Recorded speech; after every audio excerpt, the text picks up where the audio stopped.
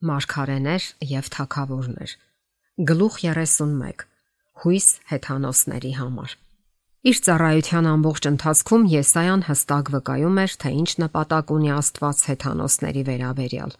Այլ մարգարեներ խոսել էին աստվածային ծրագրի մասին, բայց նրանց լեզուն միշտ չէ որ հասկանալի էր եղել։ Եսայային էր տրվել, որ Հուդայի համար պարզ դարձնի այն ճշմարտությունը, որ Աստծո Իսրայելի մեջ կլինեն շատերը, ովքեր Աբրահամի սերունդը չեն մարմնի կողմից։ Այս ուսմունքը համահունչ չէր նրա դարաշրջանի աստվածաբանությանը, սակայն նա անվախ ազդարարում էր Աստծուց իրեն տրված պատգամները եւ հույս բերում Աբրահամի սերնդին տրված հոգեվոր օրհնությունները փափագող սրտերին։ Հռոմի հավատացյալներին հղած իր նամակում հեթանոսների առաքյալն ուշադրություն է հրավիրում Եսայայի ուսմունքի հետևյալ առանձնահատկությանը, սակայն Եսային համարձակ ասում է. Ինձ գտան նրանք, ովքեր ինձ չէին փնտրում, եւ հայտնվեցի նրանց, ովքեր իմ մասին չէին հարցնում։ Թվում էր, իսրայելացիները հաճախ կամ չէին կարողանում, կամ չէին ցանկանում հասկանալ Աստծո նպատակը հեթանոսների համար։ Սակայն հենց այդ նպատակն էր, որ նրանց առանձնացրել էր աշխարհի ազգերի մեջ եւ հաստատել որպես անկախ ազգ։ Նրանց հայր Աբրահամը, որին առաջինը տրվեց ուխտի խոստումը, կանչված էր դուրս գնալու իր ազգակիցների մոտից դեպի հեռավոր շրջաններ, որպիսի լույս տանի հեթանոսներին։ Թեև խոստումը ծովի ավազի չափ սերունդ ունենալու մասին էր, այնուամենայնիվ եսասիրական նպատակով չէ, որ նա պետք է դառնար մեծ ազգի հիմնադիրը Քանանի երկրում։ Նրա հետ կապված Աստծո ուխտը ներառում էր երկրի բոլոր ազգերը։ Ես քեզ կօրհնեմ, հայտարարեց Եհովան, ու կմեծացնեմ քո անունը, եւ դու օրհնյալ կլինես։ Քեզ օրհնողներին կօրհնեմ, իսկ քեզ անիծողներին կանիծեմ։ Աշխարհի բոլոր ազգերը քեզանով կօրհնվեն։ Իսահակի ծննդից կարճ ժամանակ առաջ ուխտը նորոգելիս նորից հստակեցվեց Աստծո նպատակը մարդկության համար։ Երկրի բոլոր ազգերը պիտի օրհնվեն նրանով։ Այս էր Տիրոջ հավաստիացումը խոստումի զավակի վերաբերյալ։ Հետագայում երկնային այցելուն եւս մեկ անգամ հայտարարեց. եւ երկրի բոլոր ազգերը քո սերնդով կօրհնվեն։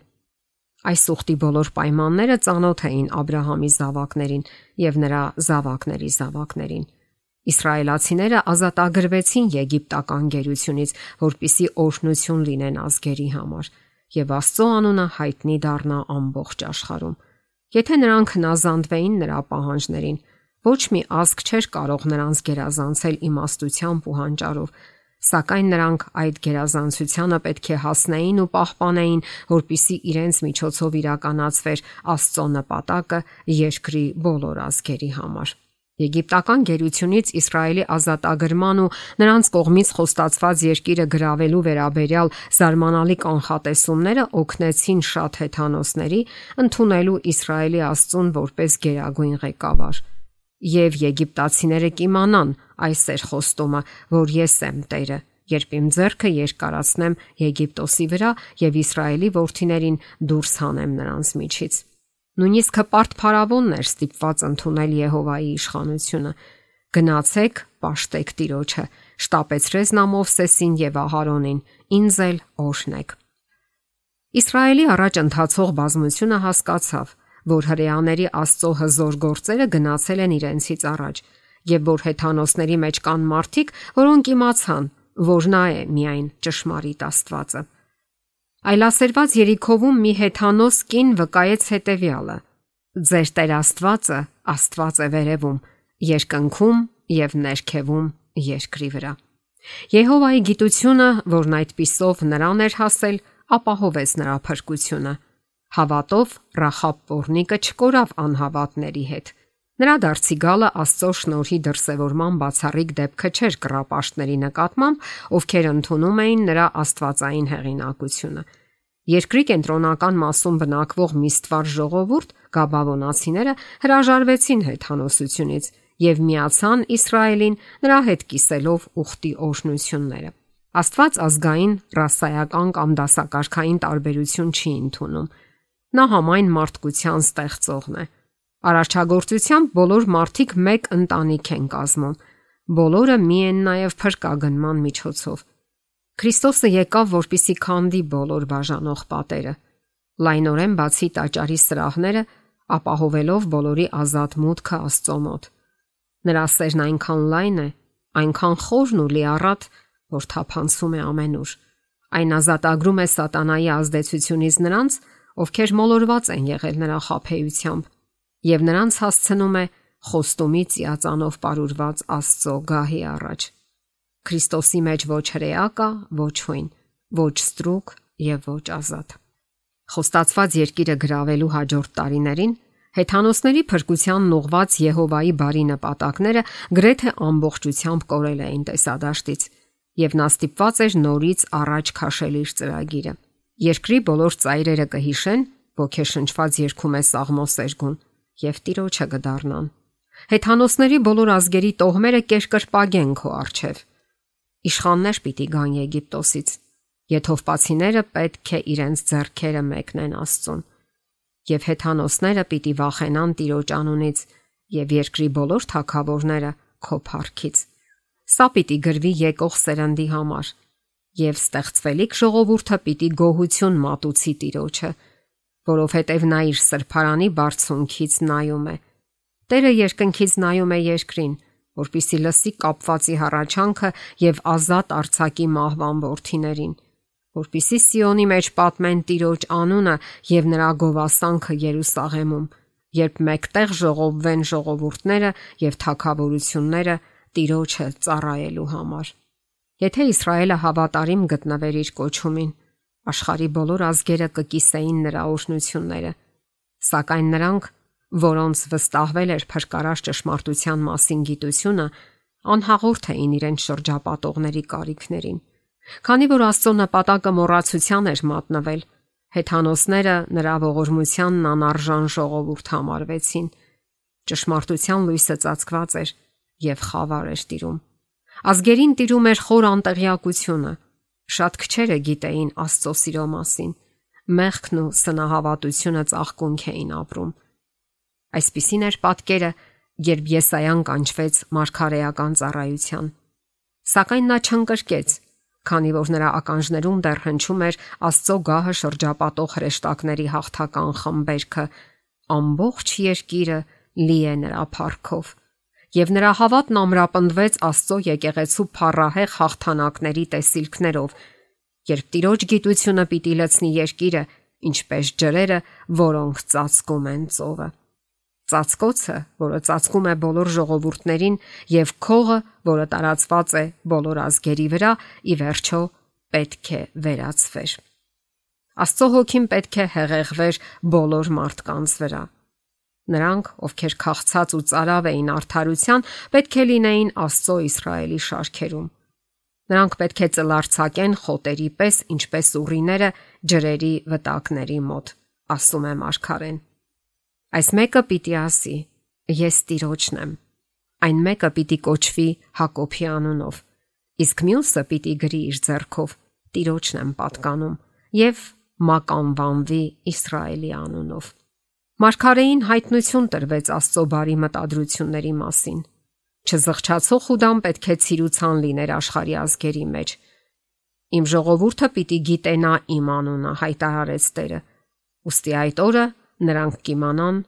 որ ես նա եմ, որ ասում է. ահա ես եմ։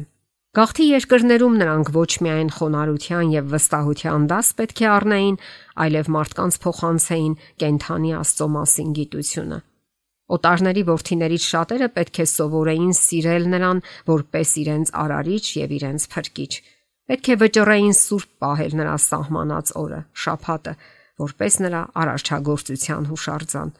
Եվ երբ իր ժողովրդին փրկելու համար նա մերկացներ իր սուրբ բազուկը բոլոր ազգերի աչքի առաջ, երկրի բոլոր ծայրերը պետք է տեսնեին Աստծո փրկությունը։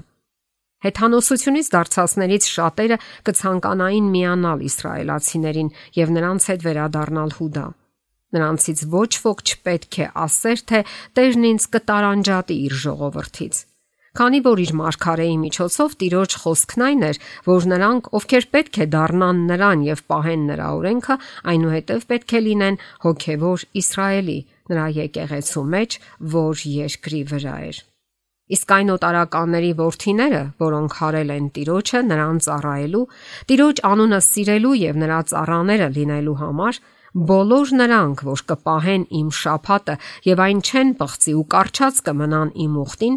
նրանց իմ սուրբ լեռը կբերեմ եւ կուրախացնեմ նրանց իմ աղոթքի տան մեջ, նրանց ողջակեզներն ու զոհերը ընդունելի կլինեն իմ սեղանի վրա, որովհետև իմ տունը աղոթքի տուն պիտի կոչվի բոլոր ժողովուրդների համար։ Այսպես է ասում Տեր Աստված, որ հավաքում է Իսրայելի աքսորյալներին, բացի արդեն հավաքվածներից, դեռ ուրիշներին էլ պիտի հավաքեմ նրանց վրա։ Մարգարեին թույլ տրվեց դարերի միջով նայել դեպի խոստացված Մեսիայի գալստյան ժամանակը։ Սկզբում նա տեսավ միայն նեղություն ու խավար, անձկություն ու մեկ։ Ճշմարտության լույսը փնտրողներից շատերը կեղծ ուսուցիչների պատճառով ճշմարիտ ճանապարհից շեղվում էին դեպի փիլիսոփայության եւ ոգեհարցության մոլորեցնող լաբիրինթոսները։ Մյուսները վստահում էին արտաքին աստվածապաշտությանը, սակայն իրական կյանքում ճշմարիտ սրբություն չէին դրսևորում։ Պատկերն անհույս էր թվում, սակայն շուտով տեսարանը փոխվեց եւ Մարգարեի աչքի առաջ մի զարմանալի տեսիլ տարածվեց։ Նա տեսավ արդարության արեգակին վեր բարձրանալիս, թևերին բժշկություն, եւ նա հիացմունքով բացականչեց։ Սակայն խավար չի լինի նրանց համար, որոնք նեղության մեջ էին։ Անցյալ ժամանակներում նա անարգեց Զաբուղոնի երկիրն ու Նեփթաղիմի երկիրը, բայց գալիք ժամանակներում փառավոր պիտի դարձնի ծովի ճանապարհը, Հորդանան գետի մյուս կողմում գտնվող երկիրը, հեթանոսների Գալիլեան։ Խավարի մեջ ընթացող ժողովուրդը մեծ լույս տեսավ, մահվան ստվերի երկրում բնակվողների վրա լույս ծագեց։ Աշխարհի այս փառահեղ լույսը պետք է փրկություն բերեր ամեն ազգի, ցեղի, լեզվի ու ժողովրդի։ Նրանից առաջ սպասվող աշխատանքի մասին երկնային հայրը այսպես ասաց Մարգարեին. «Դա դեռ քիչ է, որ դու իմ ծառան լինես, Հակոբի տոհմերը վերականգնելու եւ Իսրայելի վերապրածներին վերադարձնելու համար։ Ես քեզ նաեւ ազգերի համար լույս կդարձնեմ, որպիսի իմ փրկությունը հասնի մինչև երկրի ծայրերը։ Ընդունելու ժամանակին քեզ պատասխանեցի, փրկության օրը քեզ օգնեցի, քեզ պահպանեցի եւ քեզ որպես ուխտ դրեցի ժողովրդին, որպիսի վերականգնես երկիրը, որ բաժանես ավերված ժառանգությունները եւ ասես կալանավորներին դուրս եկեք, իսկ խավարի մեջ եղողներին երևացեք։ Ահա սրանք հեռվից են գալիս։ Ահա նրանք հյուսիսից եւ արևմուտքից, իսկ մյուսները Սինեացիների երկրից»։ Շարունակելով նայել հետագա դարերի միջով, Մարգարեն տեսավ այս հիանալի խոստումների բառացի իրականացումը։ Նա տեսավ փրկության ուրախ լուրերն ավետողներին, որ գնում էին աշխարհի ծայրերը բոլոր ցեղերի ու մարդկանց մոտ։ Նա լսեց, թե ինչ էր ասում Տերը ավետարանի եկեղեցուն։ Ահա ես նրա վրա եմ բերում բարօրությունը ինչպես գետ եւ ազգերի փառքը ինչպես հորդահոս հեղեղատ։ Եվ նա լսեց հանձնարարությունը, թե ընթարցակիր քո վրանի տեղը եւ թող տարածվեն քո բնակարանի վարագույրները։ Մի խնայիր, երկարացրու քո պարանները եւ ամրացրու քո ցցերը, որովհետեւ դու պիտի տարածվես աջ ու ձախ, քո սերունդը պիտի ժառանգի ազգերին։ Եհովան Մարգարեին ասաց, որ իր վկաներին կուղարկի ազգերի մոտ, այսինքն դեպի Թարսիս, Փուխ, Ղուտ, Թոբել եւ Հավան, դեպի այն հեռավոր կղզիները։ Ինչ գեղեցիկ են լեռների վրա ավետաբերի ոտքերը, որ խաղաղություն է հռչակում, բարիք ավետում, փրկություն քարոզում, որ ասում է Սիոնին, քո Աստվածը թագավորում է։ Մարգարեն լսեց Աստծո ձայնը, որ իր եկեղեցուն կոչեր անում անցնել սահմանված գործին, որ ճանապարհ պատրաստվի ազդարարելու իր հավիտենական թագավորության մասին։ Պատգամը ակնհայտորեն պարզ էր. վեր կաց, լուսավորիր, որովհետև եկել է քո լույսը, եւ Տիրոջ փառքը ծագեց քեզ վրա։ Ահա խավարը կծածկի երկիրը եւ մառախուղը ժողովուրդներին, բայց Տերն ահա ծագում է քեզ վրա եւ նրա փառքը կերևա քեզ վրա։ Ազգերը կգան դեպի քո լույսը եւ թագավորները դեպի քո ծագող պայծառությունը։ Բարձրացրու աչքերդ, նայիր քո շուրջը, Բոլորը հավաքված գալիս են դեպի քեզ, քո որդիները գալիս են հեռվից եւ քո դուստրերը գրկում մանուկների պես։ Օտարների որդիները պիտի կառուցեն քո պարիսպները եւ նրանց թագավորները պիտի ծառայեն քեզ, որովհետեւ իմ սրտմտության ժամանակ հարվածեցի քեզ, բայց իմ բարեհաճությամբ գթացի քեզ։ Քո դռները միշտ բաց պիտի լինեն, դրանք ցերեկ ու գիշեր չպիտի փակվեն, որպիսի ազգերի հարստությունը բերեն քեզ մոտ նրանց թագավորների հանդիսավոր շքերթով։ Դարձեք դեպի ինձ, որպիսի փրկվեք, որովհետև ես եմ Աստվածը եւ ուրիշը չկա։ Թանձր խավարի ժամանակներում մեծ հոգևոր արթնության այս մարգարեություններն այսօր իրականանում են միսիոներական գործունեության առաջնագծերում, երկրի ամենախուլ շրջաններում։ Մարգարեն հեթանոսական երկրներում գործող միսիոներների խմբերը նմանեցնում է դրոշակների, որոնք տեղադրվում են առաջնորդելու նրանց, ովքեր ճշմարտության լույսն են փնտրում։ Այդ օրը, ասում է Եսայան, Հեսեի արմատը ժողովուրդների համար կկանգնի որպես դրոշ, ազգերը կփնտրեն նրան, նրա հանգստավայրը փառավոր կլինի։ Այդ օրը Տերը երկրորդ անգամ կմեկնի իր ձեռքը, որպիսի իր ցրված ժողովրդի մնացորդին, որ մնացել է, հավաքի։ Նա դրոշ կբարձրացնի ազգերի համար եւ կհավաքի Իսրայելի աքսորյալներին ու կմեկտեղի Հուդայի երկրի ցրվածներին աշխարհի 4 անկյուններից։ Փրկության օրը մոտ է։ Տիրոջ աչքերը դիտում են ամբողջ երկիրը, որպիսի զորացնի նրանց, որոնք ուղիղ սրտով հարում են իրեն։